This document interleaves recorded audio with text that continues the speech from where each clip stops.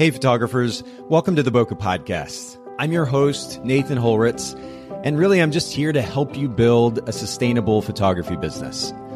That certainly means helping you improve your photographic skills and enabling you to become a stronger business owner, but it also means helping you work more efficiently so you don't get burnt out in the long run. We are sponsored by photographersedit.com, custom photo editing for the professional photographer, and Miilu.com, that's Miilu.com, the simplest way to create and manage timelines and shot lists for the events you're photographing. All right, let's get into today's episode.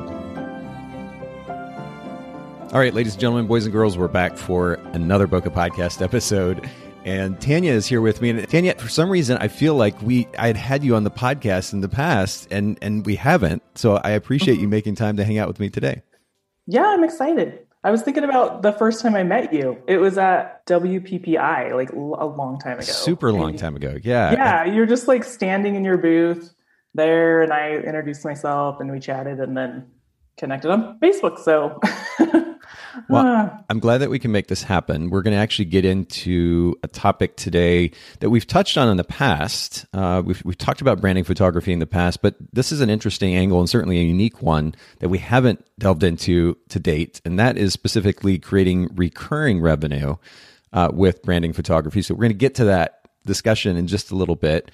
But because you are brand new on the show, I want to ask some of the more common questions that we ask to each of the guests that come on this show. And the first one has to do with brand position, and we'll get into this specifically with regards to your photography business. What enables your business to stand out in your local marketplace? So, well, number one, I specialize specifically and only in branding photography. I only work with businesses, and I mean, I feel like I'm the only one around here that does that. Everyone else, also does weddings and families and babies and whatever. Right. So if someone asks on social media for a business photographer, I get tagged by 20 or 30 people because I'm known for that. And I worked really hard to become known for that. And my background is in graphic design and branding. So I knew that was going to be helpful for me if I specialized in one thing and became known for one thing. Yeah, specialization isn't kind of the end all be all necessarily, but I think it makes a massive difference. And I've told this story before on the podcast, but for any newer listeners, I remember as a wedding photographer, I used to go to these networking events, and it was kind of amusing to me. It still is, honestly. When I think about the responses that other photographers attending those networking meetings would give, and they would go something like, hey, I'm so-and-so, I specialize in, and then they would list like 5 different types of photography, right. Weddings and portraits and seniors. And the reality, of course, is if you're doing 5 different types of photography, you're not actually specializing really in any one of them. Specialization in a very noisy, kind of crowded industry enables us to more effectively stand out. So I love that you're doing something different from those in your marketplace, which, by the way, is what market? Whereabouts are you based? I'm in Spokane, Washington, so it's on the easternmost side of Washington State. So northern Idaho is also part of my market. Okay.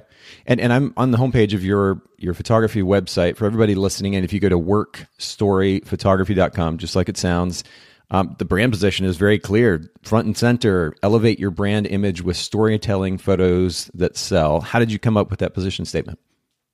Lots of work and playing around with it, I guess, over the years. Figure out, what my clients want and the value that I offer them. A new slogan I've come up with this year is "We make brands look like $1 million." Okay. Just that kind of. I'm always trying to play with new ones, but that seems to be, that's what we do for people. So, well, I like this position statement because there are a variety of things that you could do with it potentially from a marketing standpoint. You're talking about elevating or lifting up the brand image. That has a whole line of thought that you can run with. And then storytelling photos. I'm going to ask you a little bit more about that phrase in just a little bit, but storytelling photos that sell, that's a whole line of thought that you could run with. So I think it's a really powerful statement. By the way, for anybody listening in, we've talked about this almost endlessly in the past, but we actually have here, Tanya has actually posted her brand position statement above the fold on the homepage of her site in large font so that you can't miss it. It's literally the first thing that you see when you get there. So a potential client isn't confused about the service being offered and how it's unique to the other photographers in the industry, or in comparison to the other photographers in the industry, that local industry there. And so I think this is a really wonderful example of a brand position statement. For those of you listening in, go to workstoryphotography.com. You can check that out. Let me jump to the next question, though, Tanya. We're talking about customer experience. And as cliche a topic as this may feel like to many, I think it's worth continuing to delve into. And I love getting the perspective of a variety of photographers on this. What has been the most important idea for you behind providing a really great customer experience? Yeah, so finding out what my customers want was a process. And I mean, that's what you want to offer, right? Is what they want. So different than like traditional portrait photography where like a family or, a woman or something wants to come in and spend all day. My clients are professionals. They are often paying their team to be there for a photo shoot. They want to get it done quickly. They want it done right. They want a result that is going to be usable for them in their marketing and advertising. So coming up with a very efficient system and, streamlining the process, walking them through the whole thing, because oftentimes, I mean, they're mostly small businesses that I work with. They've never had a photo shoot, or they had one before and it was a disaster because there was no one to guide them through the process. So, considering all of those things, that's the experience that I offer to my clients. We get it done right. I guide them through. And they have amazing images for their marketing that hopefully help them make more money. But it starts with finding out what they want. And this is an interesting line of thought. Again, I think I even took, as a photographer, wedding photographer, kind of took the position, which was there's a particular look and style that I'm going to deliver my clients. And if they fit into that thought process or that position or that style, then that's great. If not, then they're not really for me. I love the emphasis that you're putting on making sure you're actually delivering what your clients want. What do you think the balance, though, is between that idea and then also making sure that you're maintaining some type of a position as far as the type of or style of service that you're offering? Oh, sure. Yeah. Well, I mean, 100% I'm going to create images that are technically good, right? Sure. No matter what. But we do talk about that in our strategy consultation. Is there any specific style that you like? I have one client, they only want black and white photography for their marketing. They have kind of a high-end luxury real estate brokerage, and that's one way that they stand out in their advertising is they do all black and white. So I just know that, I've worked with them several times. For the most part, my style is pretty bright. I like colors. They stand out in marketing. And, people can go to my website and see my style's pretty consistent, but I'm always going to tailor it to their brand image, and we do talk about colors and we talk about iconography and stuff, which we'll get to more a little bit in the storytelling part. Well, I'm actually on the Instagram page for your site, and I'm noticing, I mean, you talk about the significance of storytelling, and ultimately, the cool thing about that position, again, and something we didn't talk about earlier when it comes to brand position, is it does give you a lot of flexibility in that, you're not saying I'm a black and white brand photographer, for example, or I'm a color photograph or photography brand photographer. You're saying your brand elevates brand image or other brands' images with storytelling photos that sell. And the cool thing is, in the context of this particular case, it could be black and white, or it could be color, or it could be this style or that, because it all still fits under the umbrella of that position statement. So it gives you a lot of flexibility. Right. I think that's great. But I was mentioning your Instagram account. For everybody listening in, it's just Instagram.com/workstoryphotography. We'll link to that in the show notes at bokehpodcast.com. This is a little bit of an aside, but as I'm scrolling through, I'm definitely noticing a really strong emphasis on color. You talked about the significance of color for your brand, and there are definitely colors here that pop. But I'm also noticing that a lot of your Instagram is kind of a behind the scenes versus being used as a portfolio like a lot of photographers do. What was your thought process behind that? Yeah, I've gone back and forth on that. I feel like I don't get a lot of clients from Instagram. At least I haven't. I'm more at like LinkedIn and Facebook. Okay. So, for a while I was like, should it be a portfolio? Should I be sharing educational content? Should it be behind the scenes? So I've kind of tried everything. A variety. Yeah, I have kind of used it as a behind the scenes, and I get a lot of engagement on the pictures of me, which I mean, that's what I teach my clients to do, right? Mm-hmm, mm-hmm. Like, you got to show you and your people. And then I just lately, I've kind of like the next couple months, I'm going to try using it more of showcasing my clients and their work. So, Okay. but yeah, in my case, it's kind of confusing, right? Because I'm showcasing other people's brands, but I also need to showcase my brand. So yeah, in the Instagram world, I've been just experimenting with different stuff. It's definitely different than like wedding photography, where photographers are showing these gorgeous, amazing, sweeping sunset images and stuff. Because sometimes my images I create for people are, it's dentists. They're like, or lawyers, it's not super exciting. Not sweeping scenic shots with a dentist in the foreground. Yeah. Okay. So, but it's showing their people, their office, their story. It works in their marketing. So yeah, I've struggled to know how to use those specifically in my marketing.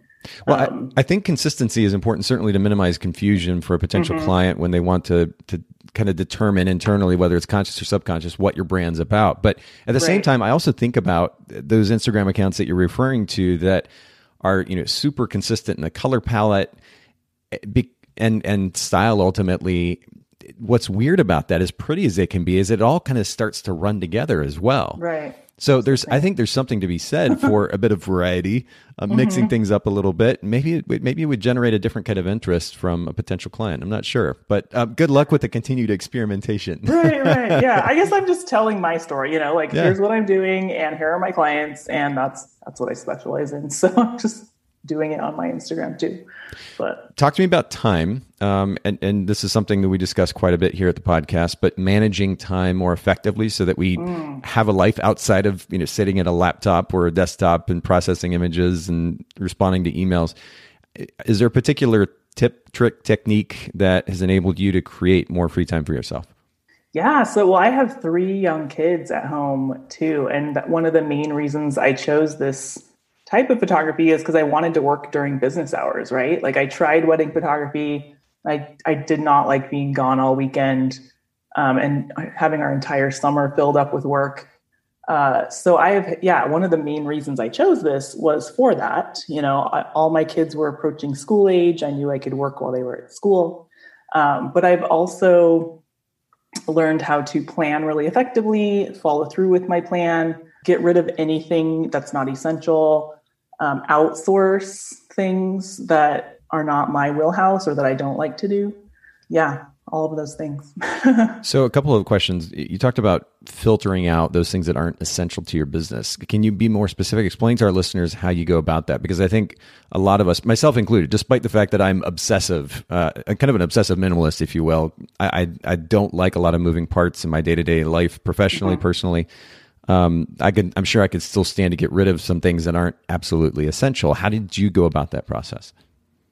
Yeah, so I guess it just, in evaluating my time, like I only have so many hours in the day, what's taking up time that isn't getting a result for me. So I started out doing a lot of in-person networking, which I think was essential at the time because I was an unknown in my city.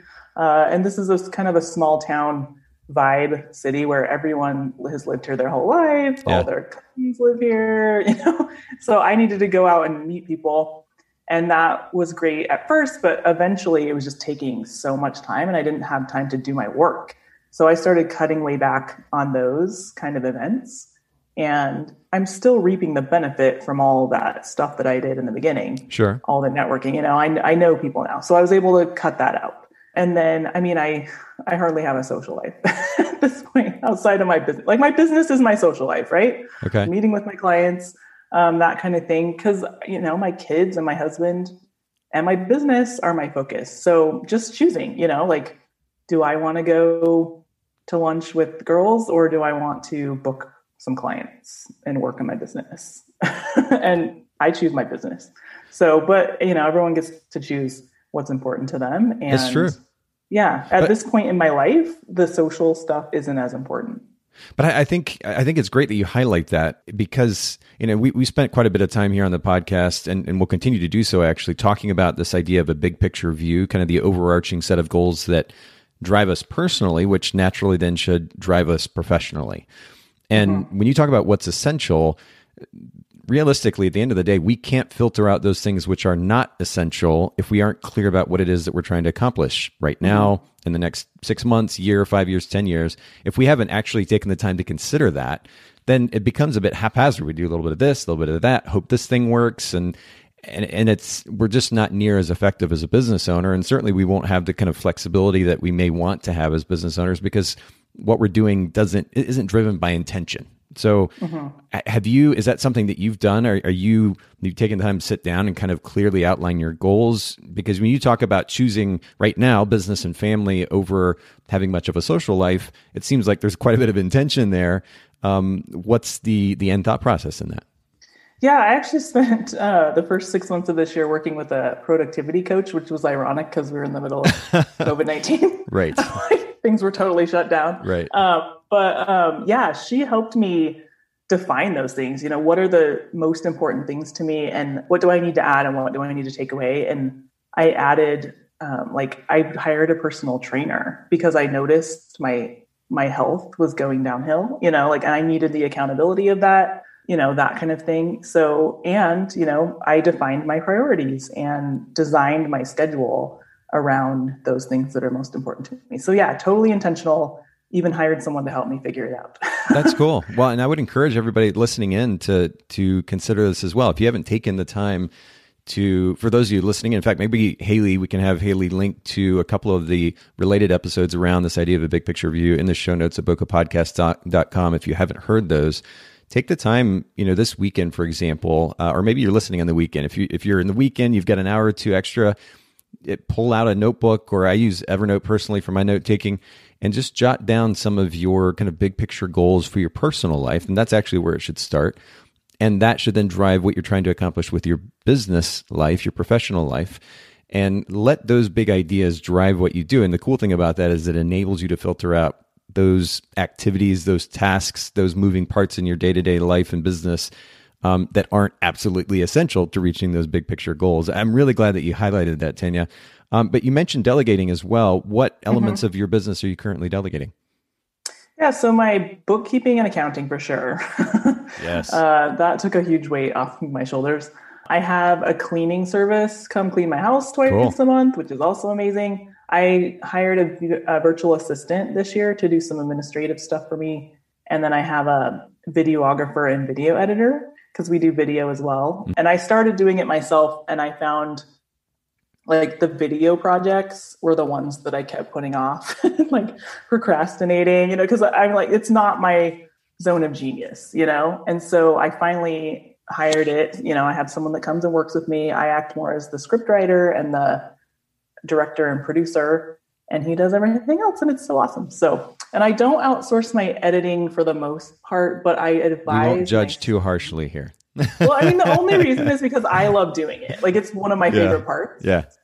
And I only book 1 or 2 shoots a week. So I'm able to still do that part. Wow. I outsource the other stuff that I don't like to do. So I advise my students, because I have a course and I do some one-on-one mentoring. I advise them, if they're getting caught up in the editing and it's tripping them up, if they aren't able to get their images to their client in a week, they should just outsource it, if they hate doing it. So I think what you guys offer is fantastic, an amazing service. Well, but you gave a whole list of things that you're already delegating, and I don't think that's the case for many, if not most, photographers. Right. So I love that you're prioritizing delegation anyway. And you actually mentioned the VA. I'm curious, part of when it comes to delegating editing, this is a particularly tricky element of delegation. The idea of communicating what it is that you want to an editor, so that the end result at least somewhat matches or mostly matches what it is that you would normally produce for a client. When it comes to working with a VA, that process of learning how to communicate what it is that you want to that VA, was that a bit challenging? Was that a learning curve? How did you go about that process? Yeah, it's been a process. This is the first year I've had one.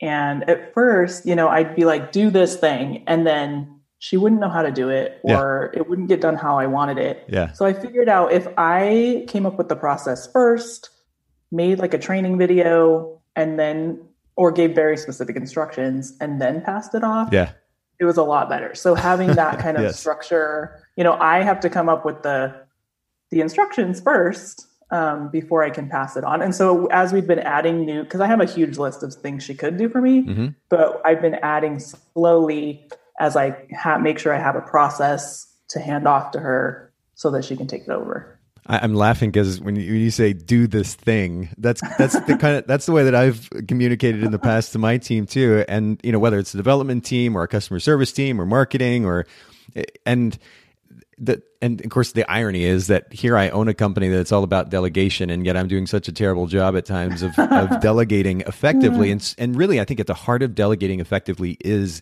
good communication. In fact, at the heart of any good relationship is good communication. But simply saying, do this thing. And we have photographers come to us and essentially doing that saying that very thing, here are my images, make them look good, essentially. Right. Or just kind of a general, make it look light and airy or make it look contrasty. Of course, innate to that style that they're hoping that we then apply to their images are a lot of different moving parts. There's a lot of detail, nuance. And without specific instruction, the reality is that we're probably going to fail.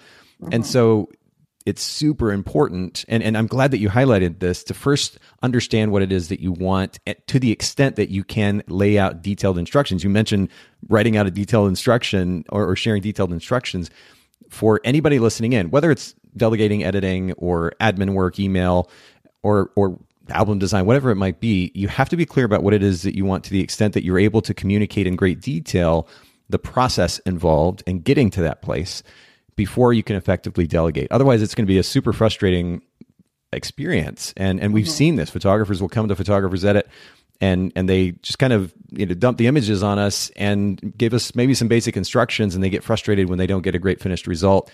The more information, the more detailed information that we get, the more effectively we can process their work, and then if that photographer is willing to give us feedback and kind of develop a working relationship, understand that there's ongoing communication needed for a good working relationship in the process of delegation. That's super important too. And so again, Tanya, I'm glad that you highlight the fact that it's been a process.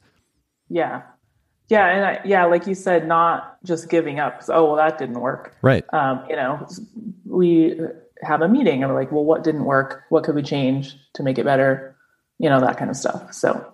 Yeah. And I'm doing this in my personal life actively, even right now. Certainly I'm working on doing a better job of it in my business life or my professional life as well. But that very question that you just asked, what can we do better or what can I do better? I'm trying to get to this place where consistently I'm asking myself professionally, personally, what could I have done better in this situation? Yeah, I might be frustrated with how it played out, or I might be frustrated with this person or the way they handled this situation or the way that they responded to me, whatever it is. But could I have approached the conversation more effectively? Could I have developed a clearer set of instructions? Did I use the wrong tone of voice? Whatever it might be, could I have done something better? It takes setting ego aside, but we can only get better if we are willing to ask that question. And again, you've highlighted so many good points here. I'm glad that you bring that to light as well. Let's switch gears though. Talk to me about a super impactful business or self-help book that you've read or listened to in the last few years that you'd recommend to our listeners. Oh, wow. I've read so many. I'm kind of a self-help junkie, I guess. Yes, I feel you. The most recent one I read, this year I've been focusing on increasing my revenue and profitability, kind of my thoughts around money. Okay. So I recently read The Secrets of a Millionaire Mindset. That's it. Oh, okay. And then Jen Sincero's You Are a Badass at Making Money. Yes. Which I thought was hilarious. I listened to her audio and it was so funny. What made it funny? I'm really curious. I don't think anybody has said that yet about that book. I just thought she was hilarious. Like her stories about how cheap she was and how poor she was. Like I really related with, like things like washing out the Ziploc baggies. And like my mom used to do that, just all these things, and how she was able to shift. And it's all in your mind, right? Like it's all just a way of being that you change with your thoughts. And I've kind of gone on that journey and still working on it. But I guess just the way she told her story was funny to me. And I don't know. Well, I enjoyed it more than the other one. The Secrets of the Millionaire Mindset, I had a lot of aha moments, but it was a little more dry. You know? Fair enough. Well, we'll give our listeners options, right? We'll put both of them in the show notes, bokehpodcast.com. There's great stuff in both. So. Absolutely. Well, You're a Badass at Making Money. If it's not, and I have to take a quick glance, but Haley actually put together a really cool resource for our listeners. If you go to Bokeh, BOKEH, bookshelf.com, and it's a collection of the most popular books that have been brought to light on the Bokeh podcast and 450 plus episodes. And You're a Badass at Making Money, I think at this point has to be in the top probably 10 or so. It definitely comes up a lot. I'm not sure I'd ever heard that it had a kind of a humorous slant to it too. So I'm intrigued. I may have to go ahead and grab that book. Maybe I don't know, got her sense of humor or something. I just found myself giggling through the whole thing. And, I don't know. That's cool. Well, we'll put those in the show notes. Everybody listening in, do make sure you take advantage of the show notes. If nothing else, is kind of a review. If you listen to the episode, the talking points from the episode are there. The links to the resources, including books that are mentioned, are there at bokehpodcast.com. Make sure you take advantage of those. And shout out to Haley for putting all that together for everybody. But let me go ahead and again switch gears, Tanya, and let's actually get into this conversation about branding photography and actually using it as a way to generate recurring revenue. And I've asked a similar question before, but I'm really curious to get your take on this, especially this being your specialty, the only thing that you're doing. Branding photography, I mean, in the last 2 to 3 years or so, has become super popular. And I'm curious what you think is driving that. Is it social media and all these brands on social media driving the popularity of the genre, or do you think it's something else? Definitely social media. I mean, people need content every day. When I first saw the need for this, social media didn't even exist though. So I was working as a graphic designer for a dental practice marketing firm. Okay. And we designed print newsletters that went out quarterly to their patients. So it's like a kind of a guerrilla marketing. It was the original content marketing, right? But it's a printed newsletter. And we would use the same 10 stock photos over and over again, forever and ever. Yeah. And I hated it. I was like, can we get some new photos? And then, we would want the dentist to show themselves. And so they would send us pictures and they were terrible. They took them with their phone or their point and shoot camera. Yep. Back in the day when we actually had those. Or we'd say, go hire a photographer, and they'd hire their wedding photographer or whatever. And they'd still be terrible, the wrong angle and just the wrong lens and terrible lighting, And I don't know if they just cheaped out or what, I just don't think there was accessibility of photographers who worked with small businesses then. Okay. And so I saw the need then, and eventually was like, why don't I just do this myself? Because I had several things like that. Several clients were like, hire a photographer. You're going to need great photography for these products or whatever. And they would come back with terrible photos. And I had to spend all this time photoshopping them. I'm like, I could have gone and taken this photo myself and it would have been better, So, but I love that it started with a need. I think that's a really one of the most common elements of a good entrepreneurship story. Is it starts with, there's a need. Now I'm going to go attempt to meet that need with a service or a product or some combination of the above. Yeah. So anyway, but social media and online, digital marketing, Facebook ads, all that stuff has since been invented. And that's totally driving the need for it. And with digital photography, it's, the barrier to entry to be a photographer was lowered. Yep. All of this stuff in the last 20 years of my career has shifted. And so it's just easier, 20 years ago or 30 years ago, if you wanted to hire a commercial photographer, it was a much more involved process, a lot more expensive, So. Well, you got in, it sounds like kind of on the ground level. How many years now have you been doing brand photography? So I founded Work Story. I launched it exactly 5 years ago, but it was 2 or 3 years before that I had the idea, and I had been learning more. I didn't feel like I was ready to offer photography yet at that point on a commercial level, because I needed to learn about lighting and, how to work with a commercial client on a photography. I mean, I've been doing that forever as a graphic designer. So I kind of knew about, I purchased thousands of photos as a graphic designer. So I kind of knew but I spent a couple of years developing the process before I officially launched my brand 5 years ago. So, and, I mean, as you're getting into, you're like, here's an opportunity. You saw a need, but the genre had to be relatively appealing to you too. What were the things that were particularly appealing to you, specifically getting into brand photography? Yeah. So, well, I started out, shadowing wedding photographers and photographing kids and families. And I didn't want to have to work on weekends and in the evenings and that kind of stuff, which I found you needed to do as a portrait photographer or event photographer. And so I liked the idea of working with businesses during business hours because my kids in general would be in school, and I like to relax in the evening on the weekends. So, yes. And then the flexibility, I can charge a pretty high price for this. So I can do 1 or 2 shoots a week and be profitable. I don't have to do a high volume of portrait sessions or that type of thing, or cram my summer full of weddings and then have nothing for the winter. It's an all year thing. I can fit it into my schedule. So all of those things, and my background in working with businesses, I missed that when I was like, oh, I'll try portrait photography. And I love talking about branding. I love talking about marketing. I love seeing people make more money after they start, using amazing photographs.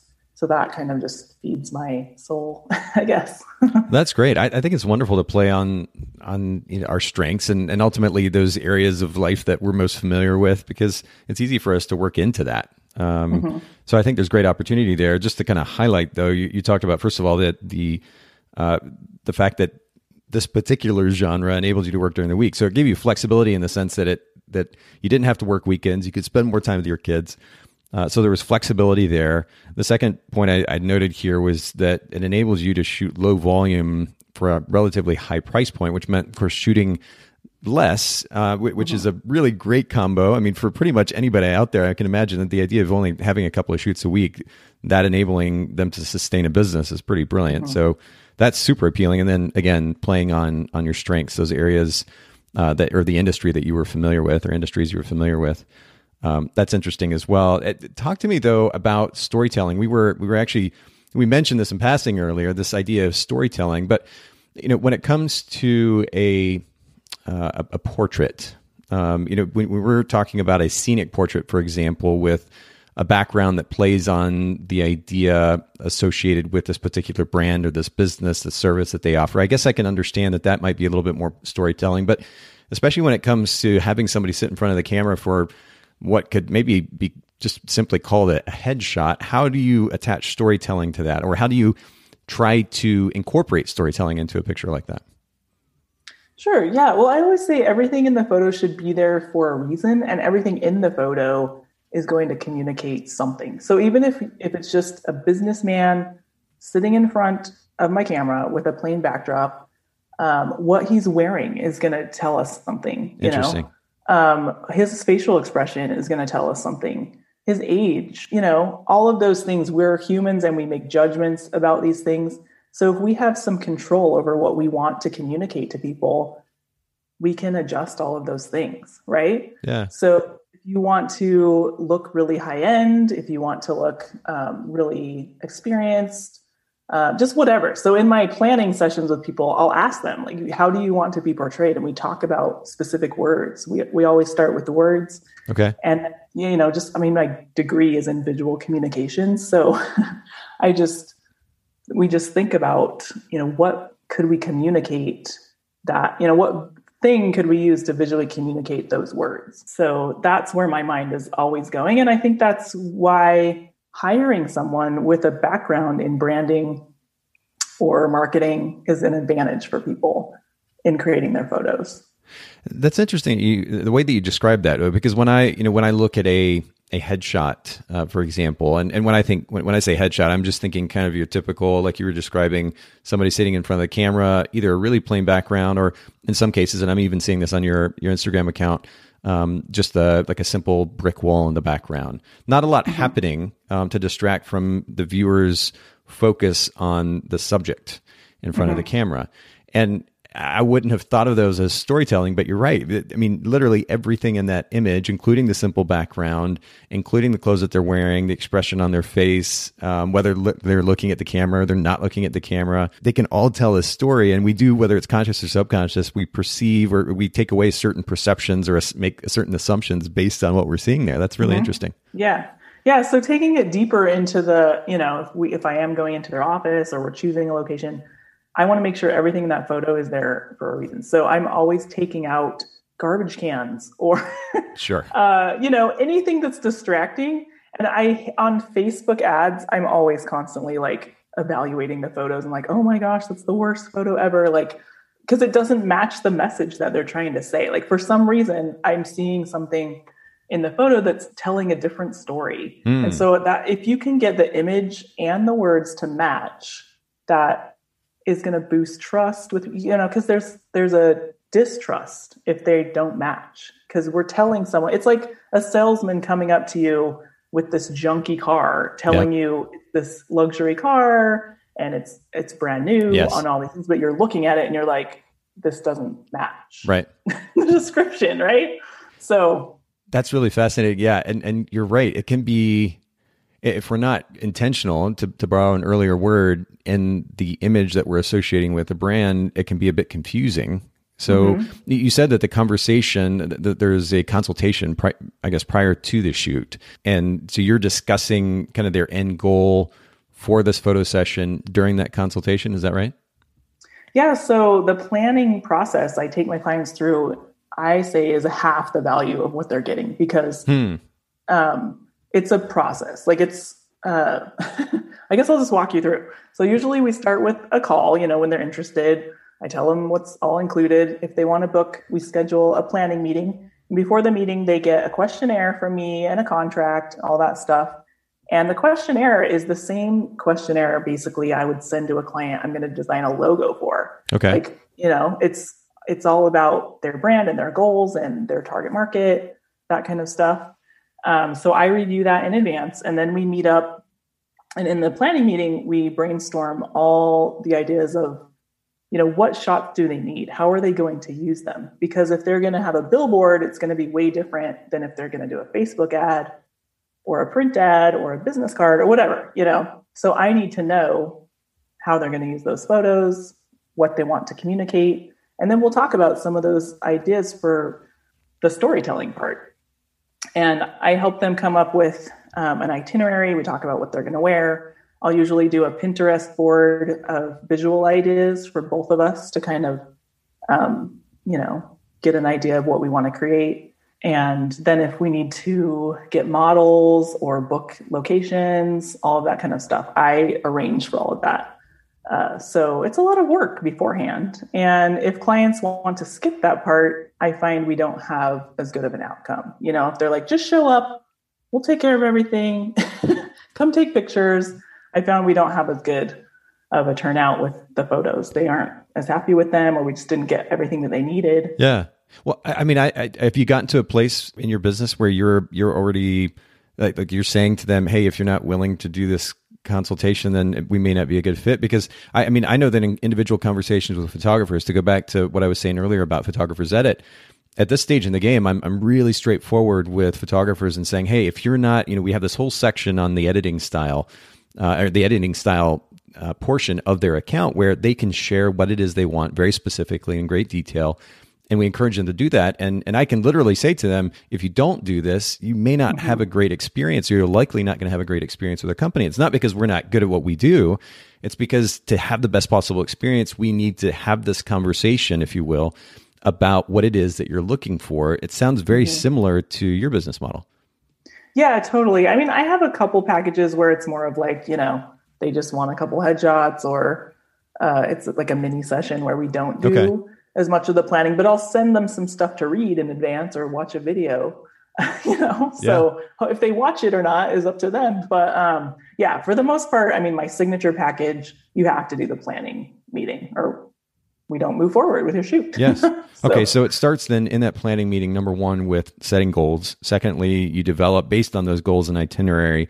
third, you said you handle the logistics, which of course is wonderful. The client doesn't have to think about that. Take us then to the next step, which I guess would be the shoot. And before you even start shooting, are you doing something in particular to set the tone for that session, especially for somebody who's not used to being in front of the camera, to help them relax in front of the camera?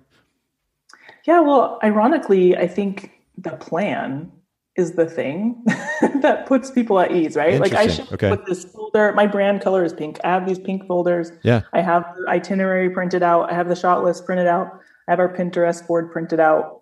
I lay it out, we kind of go over the plan. We'll look at their clothes again, kind of choose which outfits to go with what, each thing on the list. If I'm working with a larger team, which I often do, I don't necessarily, we don't have tons of outfits, but we've talked about what to wear. And, if someone didn't iron their shirt, we might bring out the steamer or whatever, Okay. So yeah, we just kind of go over the plan. If it is a larger group and I've only been talking with the marketing manager or something, we'll gather everyone around, tell them the plan. Oftentimes with that itinerary, each person will know exactly what time they're supposed to show up at which room or whatever. So I think just having that plan makes everyone feel at ease because they know what to expect. Interesting. Okay. So they're not, and I guess they've had the opportunity then ideally to also have a conversation with you as well. So they know what it feels like to interact with you. And I think a lot of that can help ease the minds of those subjects who are going to be in front of the camera. Okay. So you review the itinerary and then we get to the actual shoot. Can you just describe in detail what that shooting process looks like? Yeah, well, it's different for every client, I guess, because every brand is different and every plan is different. But for the most part, we just start shooting based on our plan. And I try to stay on schedule. I have an assistant that helps me with lighting and carrying gear, and she keeps me on track with the time and gets drinks for us and all that kind of stuff. She also will shoot some behind the scenes photos if she's not busy doing something else, which is really awesome for my marketing. Yeah. And then, if we're doing video too, that adds another element. We're usually kind of shooting video and photo together. And then, we just try to move through as quickly as possible. As I mentioned before, most of these are professionals. They want to get it done in a timely manner. Right. And it's a little different. Like if I'm working with a personal brand, just one person and we're shooting in their home or something, it's a little different than if I'm working with a team of lawyers or something in their office. It's a little bit different vibe. And I've just learned to communicate differently with each of those groups. And like you mentioned before, putting people at ease, I just kind of have a natural knack for that. Like people will say, I feel so comfortable with you. I don't know if that's been learned or if I just have I don't know. I'm a pretty easygoing, chill person. So I don't know. Oh, props to you for that. I mean, and actually I'm curious because this has come up. Do you consider yourself an introvert or extrovert? I'm totally an introvert, but I like people. I mean, I don't like to go to parties or dance clubs or anything, but the one-on-one interaction for me, I really like. So I think that's actually been good for me for photography because actually when I was a graphic designer working at home alone in my basement, I was feeling depleted. I was like, I gotta hang out with some people. Yes. So photography for me, I mean, it does zap me. Like when I get home, I'm drained. Yeah. But in the moment, I'm energized and I like connecting with the people, and especially the one-on-one is great. I love it. So during that shoot, or I guess more specifically, the shoot itself, how much time, and I know you said it does vary from shoot to shoot, especially in the context of an office for lawyers, for example, but roughly what do you average as far as the amount of time that you're spending actually photographing? Yeah, I try not to go over 4 hours. I've just found like 4 to 5 hours. It depends too, right? Like if we're just creating 5 images or something for an ad campaign, we're done in 2 hours or less. But if I'm doing a full package for like a personal brand, we'll do a half a day. I've done a full day a few times and it's just a lot. It's just, everyone's tired by the end and they're done. So I feel like kind of 4 hours, especially if someone's getting their hair and makeup done or something, we need that time. But I've gotten a lot faster over time too, as I've gotten better with lighting and the whole process down. We're able to get stuff done in a few hours, just depending on the client. I think some who really want to get their money's worth, they feel like, let's milk it for all it's worth. Because I don't really limit it to a time unless they bought, a package that's based on, it's a quick package or something for an hour. But for the most part, if someone books my main package, I'm like, we'll take as much time as we need, but I try to get it done in half a day or so. Well, I mean, the process itself seems relatively straightforward. You talked about setting goals first and then developing an itinerary based on the goals. Of course, logistics you're handling yourself. And then on the day of the shoot, you're actually reviewing that itinerary with the client or clients, and then you're actually photographing based on that itinerary. I want to get to, well, actually, in just a little bit, we're going to actually share with our listeners information about a course. I mean, you're actually teaching how to implement this particular genre of photography in photography businesses for photographers. We're going to share that information for you listeners here in just a little bit, because I know that was kind of a general overview. You may want to know more details, but I do want to, before we get to that, Tanya, I want to touch on what we highlighted at the very beginning we were going to discuss here, which is this notion of recurring revenue. What, first of all, enables you to, or I guess more specifically, what enables branding photography to be a source of recurring revenue in contrast to other genres? Yeah, so, I've learned there's several ways you could do it based on what you want to offer, right? So number one is just having clients come to you year after year, which I've found to be the case. I have, clients, they're like, okay, time to update our images for our ad campaign. We're doing a new one every year. And, my September was 100% clients I've worked with before. I didn't have to go find new clients. They all just booked me because, they wanted to use me again. So, and all of those had hired me 3 or 4 years in a row. So that's one way, right? Like if you just had loyal clients that came to you year after year, you don't have to do as much marketing to get new ones. So, and then also with the social media and that kind of stuff, businesses need images on a regular basis. I found several of my clients, we did such a good job with the planning and executing that they had photos to use for a year, but you could have packages where you're only creating enough for them for one quarter or each month or something like that. And then I've also found with my graphic design background, clients asking me, do you manage social media? And for a long time, I was like, no, you can go hire this other person to do that. But for a few clients, I decided to take that on. So we are creating content like photo and video content and then scheduling it out for them on their social media. So if you have a background in design or communications of some sort, that is a way that you can get recurring revenue. Or maybe you just do the photos for them and there's another person, a social media management company or something that does the actual execution. Sure. Okay. But you mentioned first annual photos for ads. Secondly, then regular fresh photos for social media. So here are two opportunities for recurring revenue. Are there any other ways that you've been able to generate recurring revenue as far as the actual photography is concerned? The corporations are looking for, businesses are looking for, I guess, repeat photo sessions for the purpose of their business? Yeah. One of my students I just talked to today in my course, a hospital network has hired her to do headshots of their new physicians, every time they get a new one. So every time they get a new one, they call her, she comes in, and she's now working on getting a retainer with them, which is another thing, like a retainer. That's basically what you're doing when you're creating, recurring revenue. So I have a retainer with a commercial real estate agent.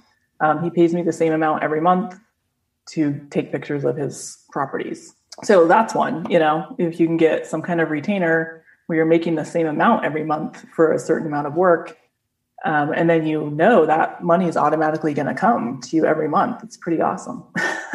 Oh, for sure. And I guess that leads me to really my the last main question for today, but that is, how do you then set the precedent for repeat photo sessions with these commercial clients? Are they already thinking this way, or are you educating them and they're like, oh yeah, you're right, I should probably come back in 6 months or a year or 3 months, whatever it might be for these? How do you set that precedent? Yeah, so all of mine, started out with just a single photo shoot, right? I didn't go in proposing right away, like hire me every month. Um, so I think that can be a little scary for a client. I'll hear from other branding photographers, like, I haven't gotten any retainers. No one wants to hire me. And I'm like, well, have you actually done a shoot for them yet? Like, just do a one-time shoot. Okay. And then they'll love you. And then you just kind of either propose it if you see a need, or, sometimes they bring it up with my real estate client. He was hiring me pretty much every month. And finally I was like, hey, do you want to just, choose an amount that makes sense for both of us? So we're not because I hate having to like keep track of my time, I was charging by the hour, which I don't do for most people, but for him I was. And I was like, this is, kind of the average for last year. Do you want to just do a retainer? So it's a conversation and a relationship with your client that you're building.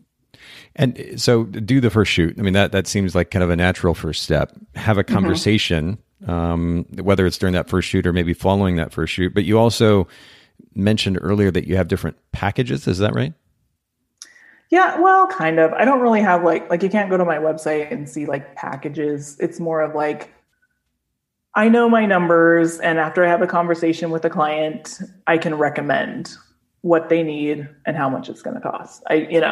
So I guess I create a package for each of my clients, but I have kind of standard ones that I offer typically based on what people need, So I guess more specifically, have a conversation about the potential packages that would enable that recurring revenue, or allow them to be able to come back on a regular basis and get the images that they need. That's interesting. I wonder if it would, do you feel like it would change anything about how often you book that recurring work if the packages were available up front, or they knew that was an option up front? They went in knowing, hey, if I work with Tanya, I know that I'm going to hire her for a year. Or do you think that they would shy away?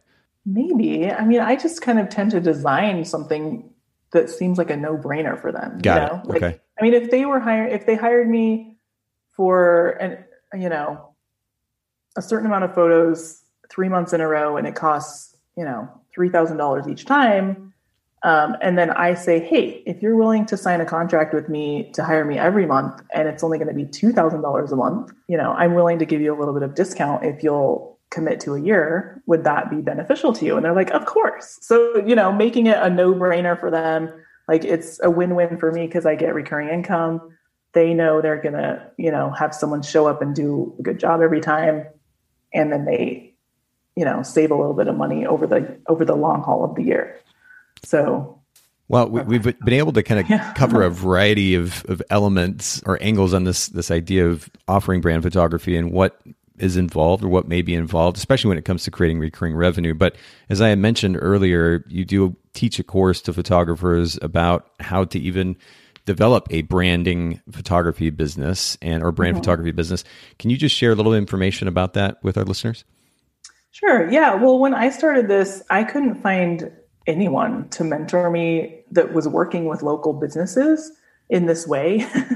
And I kind of had to invent it, like I would even go, reach out to commercial photographers in my area. They were very tight-lipped about how much to charge, or, I just couldn't find any information. I had to invent it myself. And so I just really wanted to share this with other photographers who wanted to work with local businesses and didn't want to travel. I've seen several branding photography courses where they're like, work with influencers, but you got to fly around the world to meet them where they are, right? Or, have this grand package in Paris or something. And I'm like, I have 3 kids at home. I want to work on a regular basis with businesses who need this, and from my background in working with dentistry, it's like, I know small businesses need this. They have a budget for it. They know they need to spend money on marketing. And so I teach my whole business model, all of my back end, like workflows and emails and contracts and how to approach businesses and how to close a sale. And then that whole planning process and the shoot process and tips for shooting in tiny little dentist offices, just all the things that I've encountered for people to have a successful business doing what I do. Well, we're going to link to that information or really directly to the website. It's workstoryeducation.com for anybody listening in. We'll put that in the show notes as well at bokehpodcast.com. You can learn more there at the website. But Tanya, I really appreciate you hanging out with me today. This has been a really kind of fun, easy conversation. And I appreciate you sharing with our listeners. Will you just remind them one more time where they can find you online, and then, of course, your social media as well? Yeah, for sure. Yeah. Thanks for having me on the show. Absolutely. But yeah, so Work Story Education is also on Facebook and Instagram. And then me personally, I'm on LinkedIn as Tanya Goodall-Smith. And then I do have a Facebook group that's called Rock Your Branding Photography Biz, if anyone wants to come join that. And we have free trainings and kind of support there as well for free. So. Okay. Well, we're going to put all this in the show notes. I was actually typing out your other Instagram account here and my notes, but we'll put all of this in the show notes at bokehpodcast.com for everybody listening in. Make sure you go check it out. Follow Tanya, ask questions. And thanks once again for sharing with all of us, Tanya. Yeah, thank you so much. Thanks so much, photographers, for listening to the Bokeh Podcast. Will you let us know what you thought of the show by leaving a review of the podcast in the Apple Podcast app? And I'd love to hear from you personally with your thoughts about the podcast and suggestions about future topics and guests for the show. My email is nathan@bokehpodcast.com. Make sure to visit our sponsors, photographersedit.com, custom photo editing for the professional photographer, and Miilu.com, that's MIILU.com, the simplest way to create and manage timelines and shot lists for the events you're photographing.